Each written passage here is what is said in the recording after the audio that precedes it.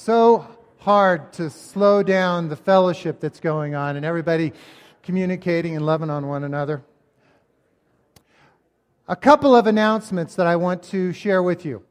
First, if you don't know what to do with your old egg cartons, Val and the youth group have need of them. So if you have old egg cartons, bring them into church and we'll get them to Val. She can use them. So don't just toss them. Bring them in. Also, you're welcome.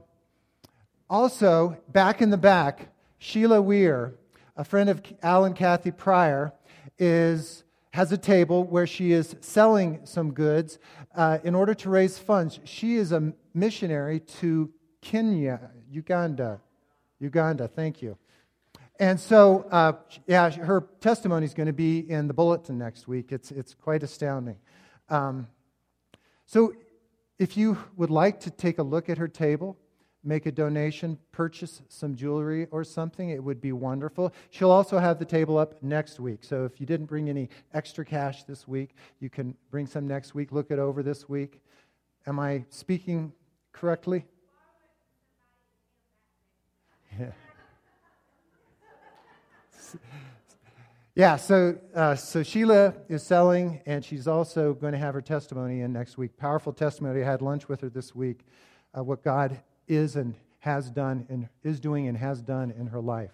Also, for those of you who have yet to pick up a copy of Without Ceasing, the little booklet that I wrote this year, I'll have some of those in the back after service, so you can look me up, and I will get one to you. Booklet on prayer, hopefully encouraging all of us to engage in a deeper life of prayer. It's a powerful, powerful tool in our arsenal. And also in our arsenal is the truth that girds us up. That's what we read about in Ephesians chapter 6, the belt of truth. And we've been talking these past few weeks in Philippians chapter 3 about finding joy in knowing the truth. Truth is a precious, precious commodity. There is so much information out there in the world today that is false, or that is a mix of something true and false, which is almost more dangerous. We find joy when we know the truth, and we've talked about how the truth is found in Jesus Christ. He is the way, the truth, and the life. And how His Word sanctifies us or sets us apart from the world to be uniquely His. A peculiar people, the Bible says. Peculiar in the best sense of the word. Although I have been in Christian circles for a long time, and there are a lot of peculiar Christians. But that's one of the wonderful things about the body of Christ, isn't it? That God brings all kinds of people into His body. Not many noble, not many wise, but the people who have been cast off, the are-nots, it says in 1 Corinthians chapter 1. That's us. But the truth of God is a powerful tool. And we're going to conclude chapter 3 of Philippians today. But before we get into Philippians chapter 3, beginning in verse 12, Jason, I'd like you to put up Matthew chapter 16. Matthew chapter 16, verses 24 through... We'll get to Ephesians 2:10 in a little bit. Yeah, here we go. This is Jesus speaking to His disciples. So, in turn, by application, this is Jesus speaking to you and to me. And He says, if anyone would come after me, he must deny himself and take up his cross and follow me. For whoever wants to save his life will lose it. But whoever loses his life for me will find it.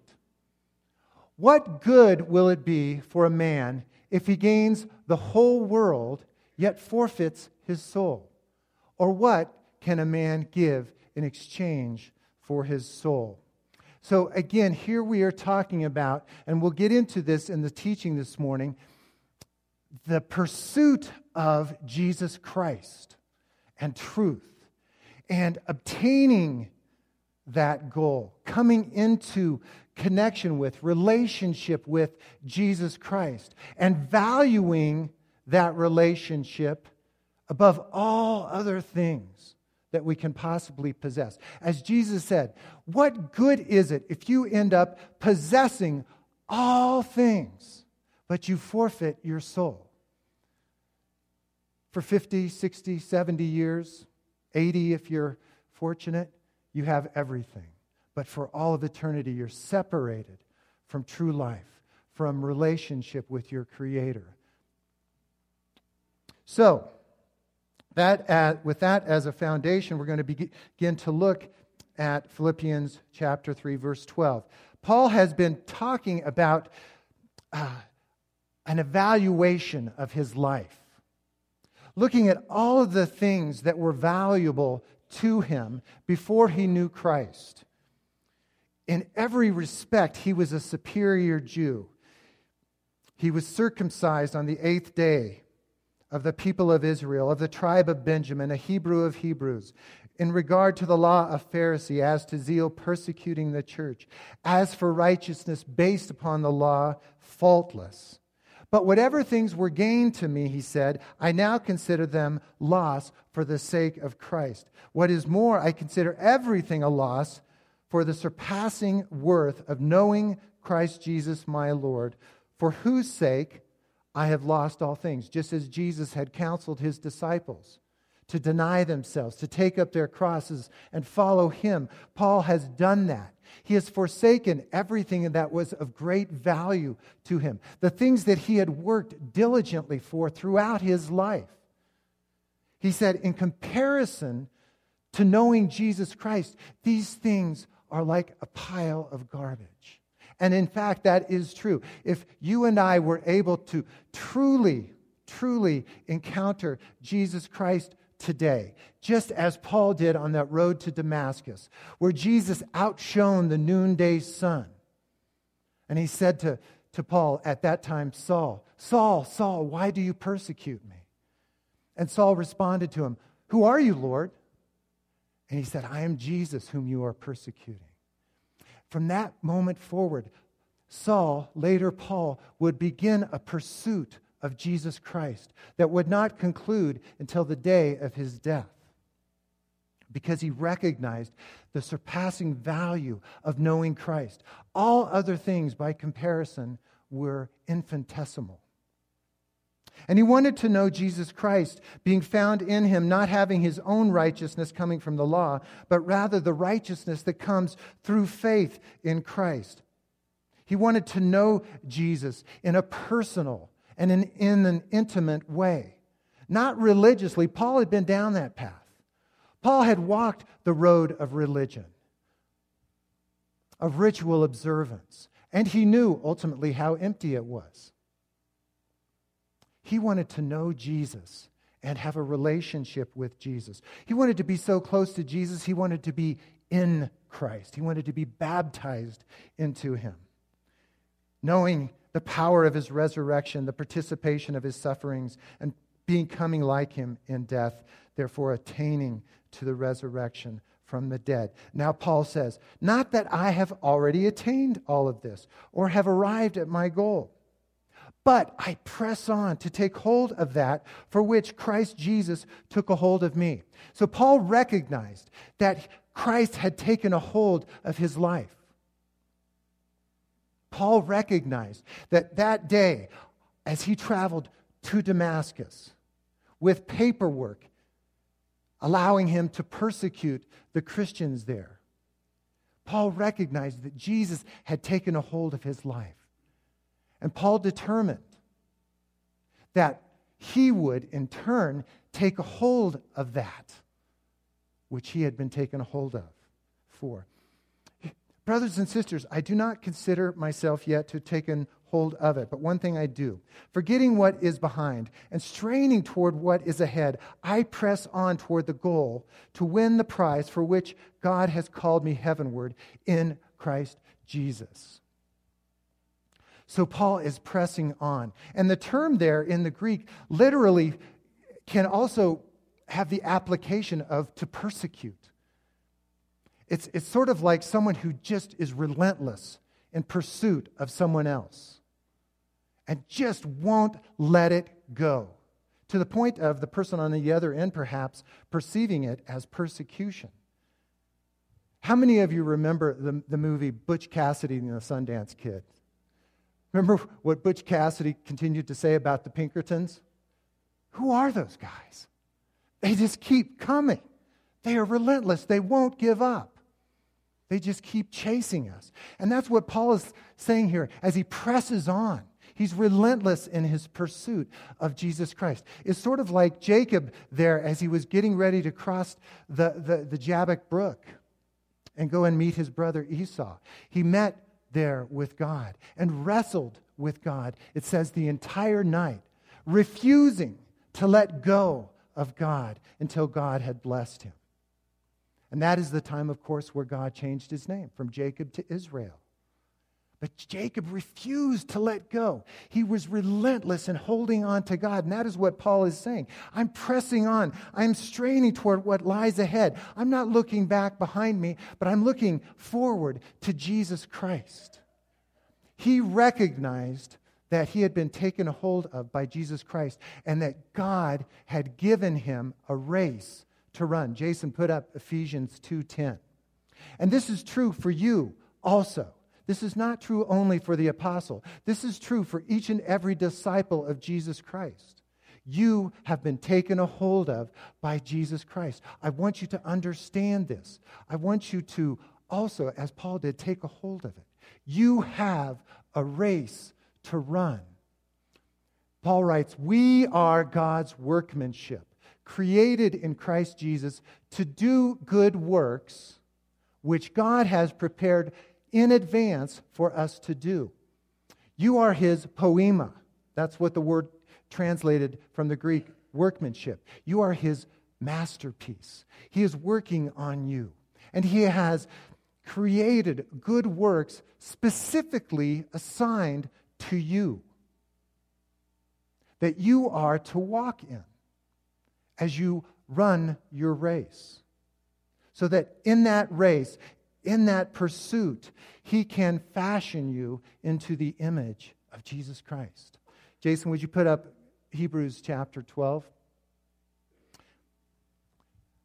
This is a powerful, powerful passage of Scripture, and it has direct application to pressing on to the high calling we all have in Jesus Christ, to becoming that poema of God. The writer of Hebrews says, therefore, since we are surrounded by such a great cloud of witnesses, referring to the previous chapter, chapter 11, where the writer had given a litany of all of the people of faith, going clear back to Adam, people who by faith pursued God, sought after God, regardless of the circumstances. The writer says, because of this great cloud of witnesses, let us throw off everything that hinders and the sin that so easily entangles. And let us run with perseverance the race marked out for us. And let us fix our eyes on Jesus, the author and the perfecter of our faith, who for the joy set before him endured the cross, scorning its shame, and sat down at the right hand of the throne of God. So once again, you have a race to run. And the first step to getting into the race is being intentional. Understanding that you have a race, but stepping into it. There are a lot of people at marathons and triathlons and so forth that observe the race.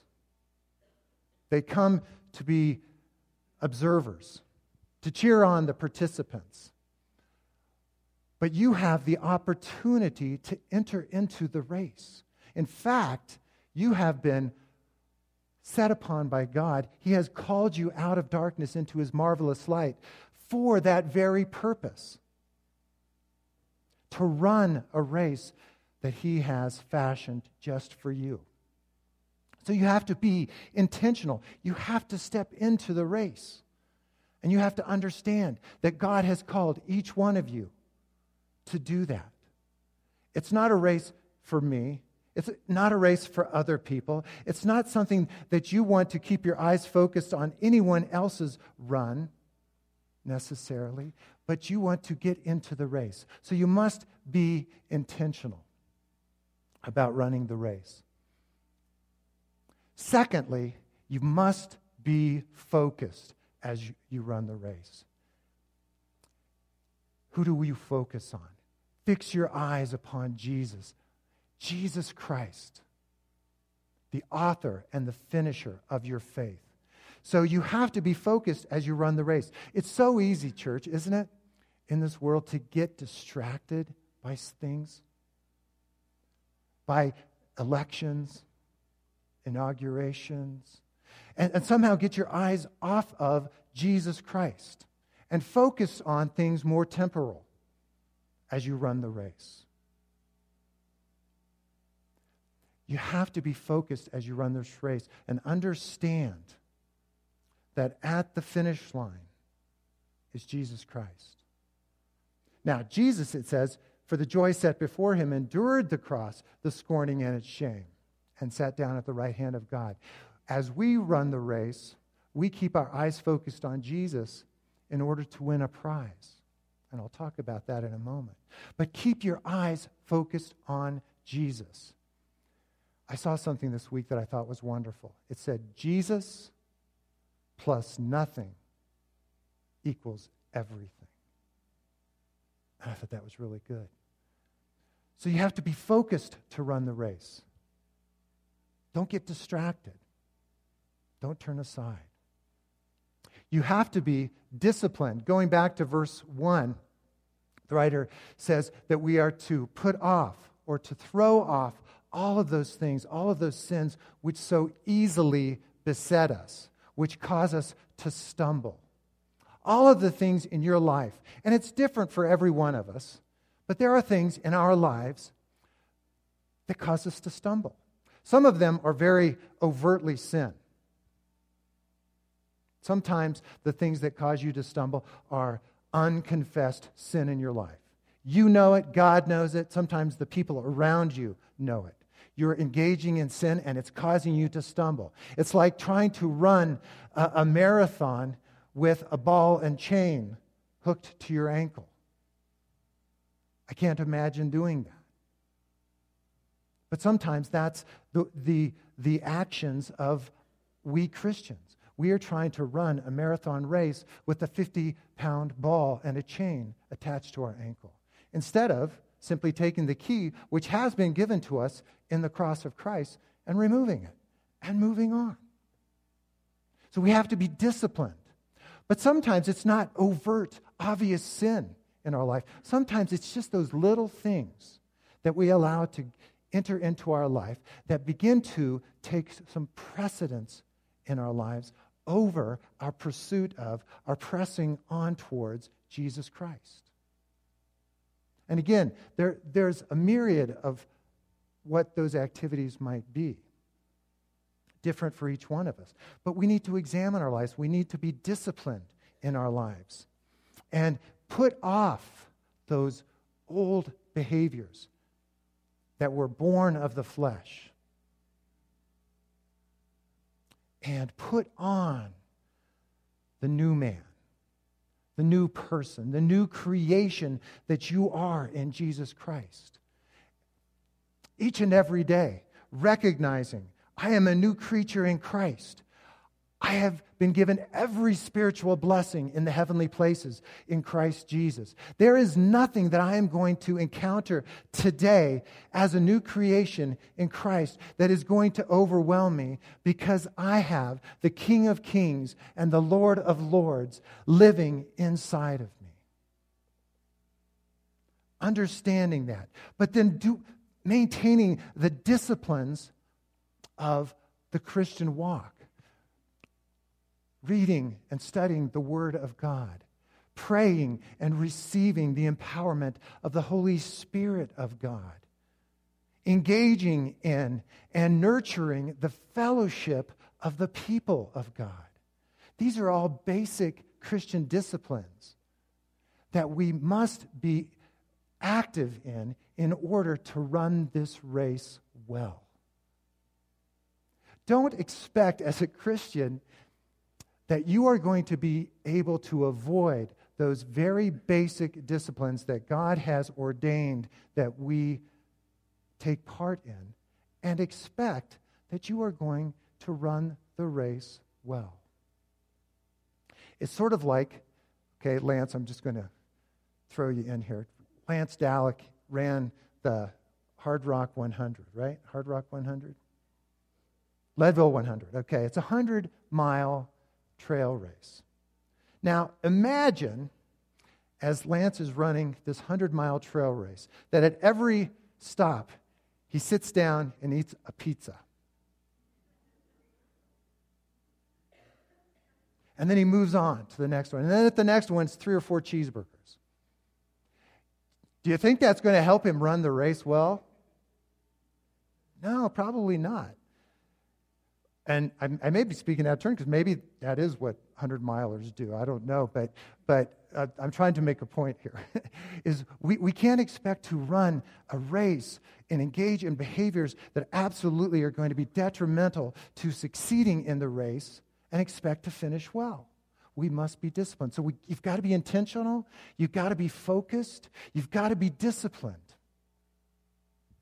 And you've got to persevere. And that's what it says right in verse 2. Go on to verse 2 there, Jason.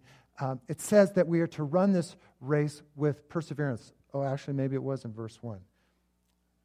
Go back. Yes. To run, throw off everything that hinders. Okay, maybe it's just in my verse. No, there it is. Run with perseverance. The race marked out for us. Perseverance. There are going to be times during your race, as you pursue Christ, that challenges will arise. Difficult times will come. And you are going to have to persevere through them. Again, if you're doing the basic disciplines, it's going to be a little bit easier for you, but not necessarily so. There are going to be challenges. For you who are married couples, you know this. For you who are single people, you know this. For you who are growing up in the Lord and are new Christians, you know this. The fact is, we all understand difficult times come in this life, and we've got to persevere through them. And we persevere through them because of the things that have come before. The intentionality, the focus, the discipline. Because of all those things, we persevere and we run this race well. Ultimately, we will finish the race. Ultimately, you will conclude your race. All of us are going to die at some point in time. And next week, Spencer Nichols is going to be speaking to us. But in a couple of weeks, I'm going to be speaking about heaven and what happens in heaven and what heaven is all about. But when you finish the race, when you die and go to be in the presence of the Lord, listen to what happens. The Apostle Paul writes, I am already being poured out like a drink offering, and the time for my departure is near. I have fought the good fight, and I have finished the race. I have kept the faith. So Paul knew that he was running a race. He engaged all of those things that I just shared with you: intentionality, focus, discipline, perseverance. And here, Paul recognizes the finish line is near. He is finishing his race. He has kept the faith. And what does he say? He said, now there is in store for me the crown of righteousness, which the Lord, the righteous judge, will award to me on that day. And listen to this. And not only to me, but to all who have longed for his appearing. Do you long for the appearing of the Lord? Are your eyes focused on him? Are you pressing on, literally persecuting Jesus like Jacob did, refusing to let go in your life? I hope so. Because if you do, Paul says when you finish your race, you are going to receive from the Lord a crown of righteousness because you have loved him above all other things. Now, that sounds like an extreme position to take, doesn't it? Everything's about Jesus. Everything in my life, whatever I do, whether it's my family, whether it's my work, whether it's attendance at church, whether it's pursuit of pleasure, everything in my life has to center upon Jesus Christ. Sounds extreme, doesn't it?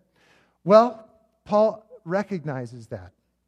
And in verses 15 and 16, he says to the Philippians, all of us then who are mature should take such a view of things. So, in other words, he's saying, yeah, it sounds extreme, but that's really the mature point of view for a Christian to take. That your whole life is encompassed by Jesus Christ. Your life is all about pressing on towards Him, about running a race that you might finish focused upon Him. Whatever you do, do heartily, the Bible says, as unto the Lord. That's the mature view of things. But if some of you on this point think differently, that too God will make clear to you. Only let us live up to what we have already attained. In other words, don't look back. As Paul says, forget what lies behind. Keep your eyes focused on a prize that lies ahead. Don't run this race backwards. Run it looking forward.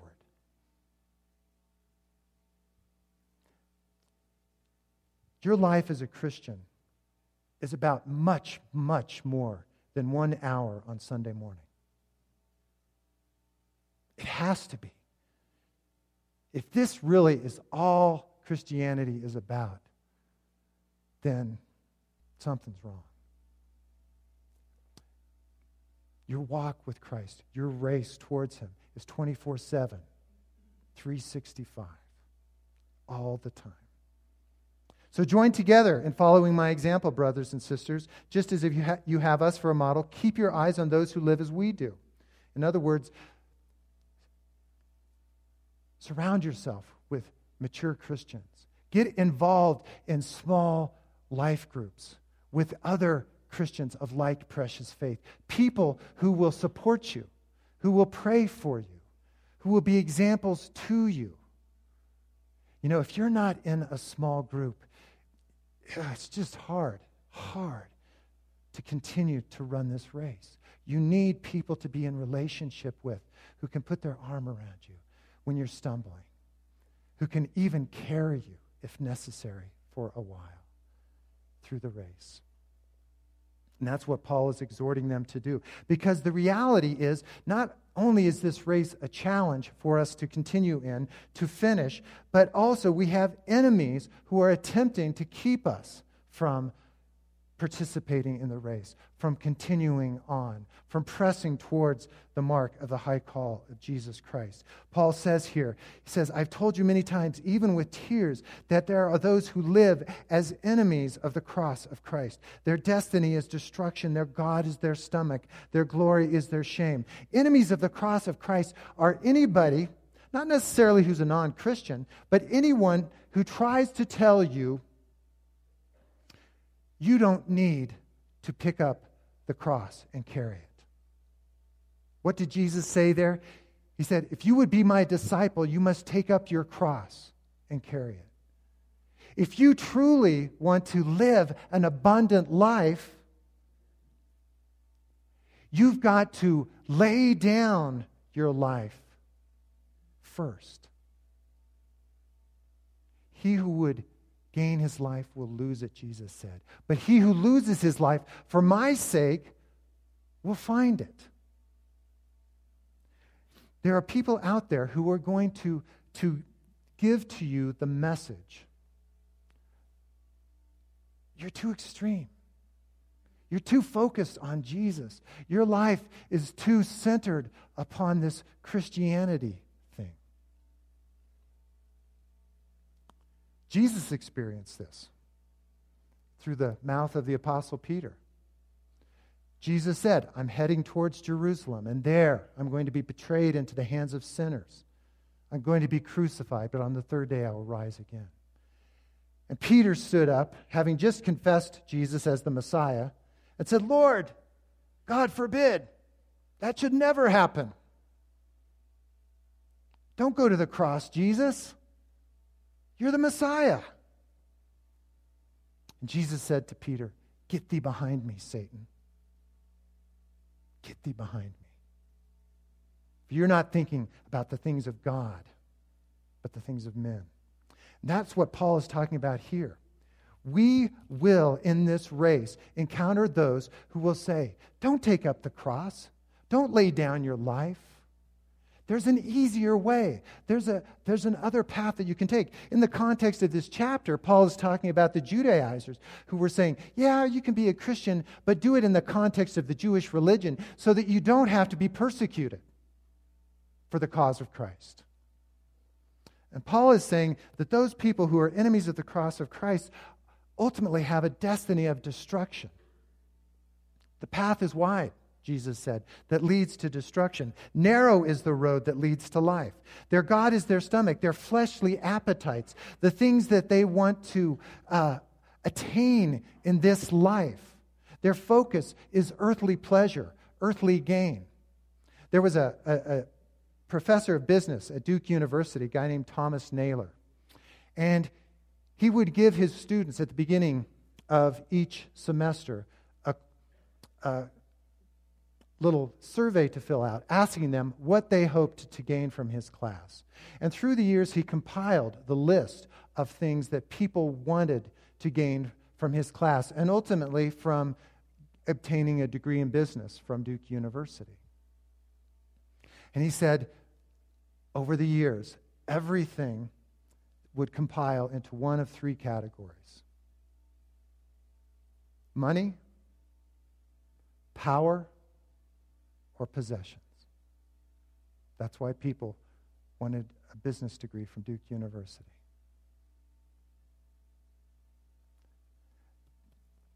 That's much of the world, seeking after money, power, or possessions. And Paul says their God is their stomach. They're seeking the things that are temporary, that come and go. What happens to everything that goes into our stomach? It ultimately goes out. Their glory is their shame. Their minds are set on earthly things. So here again, in the pursuit of Jesus Christ, in the focus upon Him, where is our ultimate attention? In heaven, isn't it? Jesus, who for the joy set before Him endured the suffering of the cross, was seated at the right hand of the Father. So too, our citizenship, verse 20, is in heaven. Now, we are all citizens here of the United States. As such, we possess certain privileges of citizenship.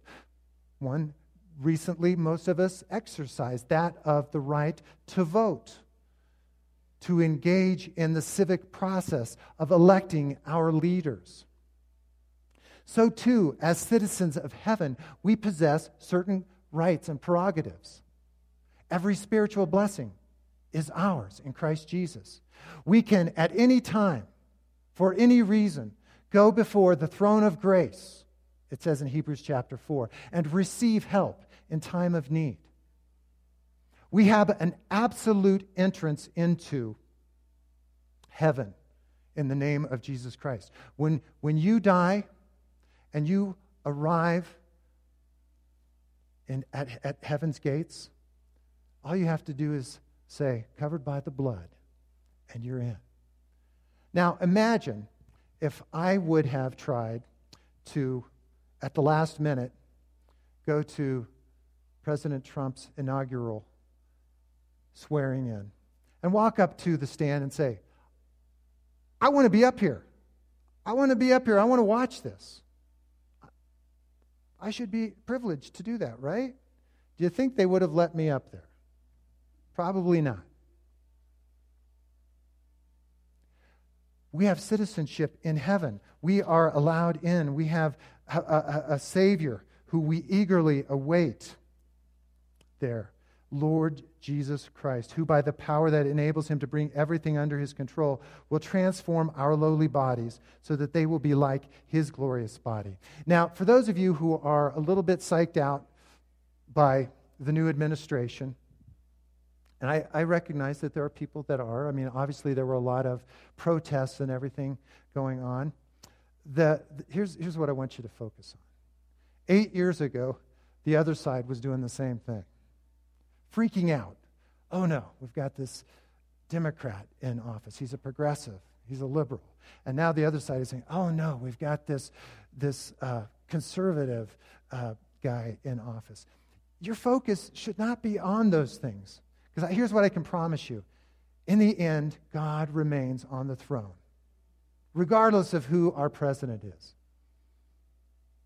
God remains on the throne. We eagerly await not a president, but a Savior who will transform our earthly bodies into heavenly bodies that will be set for eternity. Everything that we gather up ultimately in this life will burn. Or, if it's done in the name of and for the sake of Jesus Christ, it will be an investment in the lives of people who will be our crown in heaven. I want to read a poem to you to conclude. How many of you have ever heard of Shel Silverstein? Oh, a lot of you. Okay. I became familiar with him through my wife, who had a bunch of his books. A lot of teachers apparently love this guy. He has sort of a unique poetry. This poem is called Hector the Collector.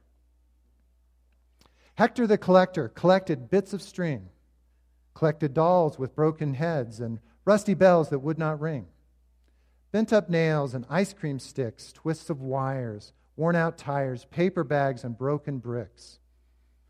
Old chipped vases, half shoelaces, Gatling guns that wouldn't shoot, leaky boats that wouldn't float, and stopped-up horns that wouldn't toot.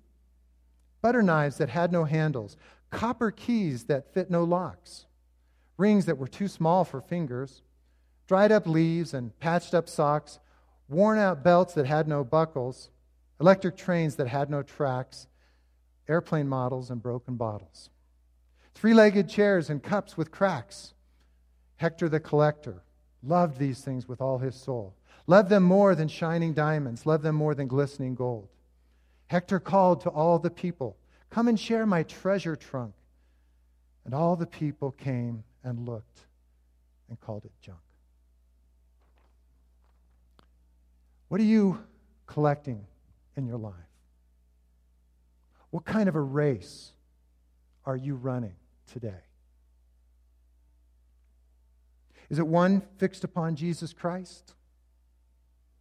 Or are you fixed upon collecting items that really have no eternal value? Heavenly Father, we pray here this morning that you would set us aright on this race that you have placed before us. We are your workmanship, created for good works in Christ Jesus. And I pray, Lord, for each and every soul here this morning, that you would empower us by your Spirit, that you would shine a light before us through your word, that you would encourage us through your church, the body of Christ, that we might run this race with endurance.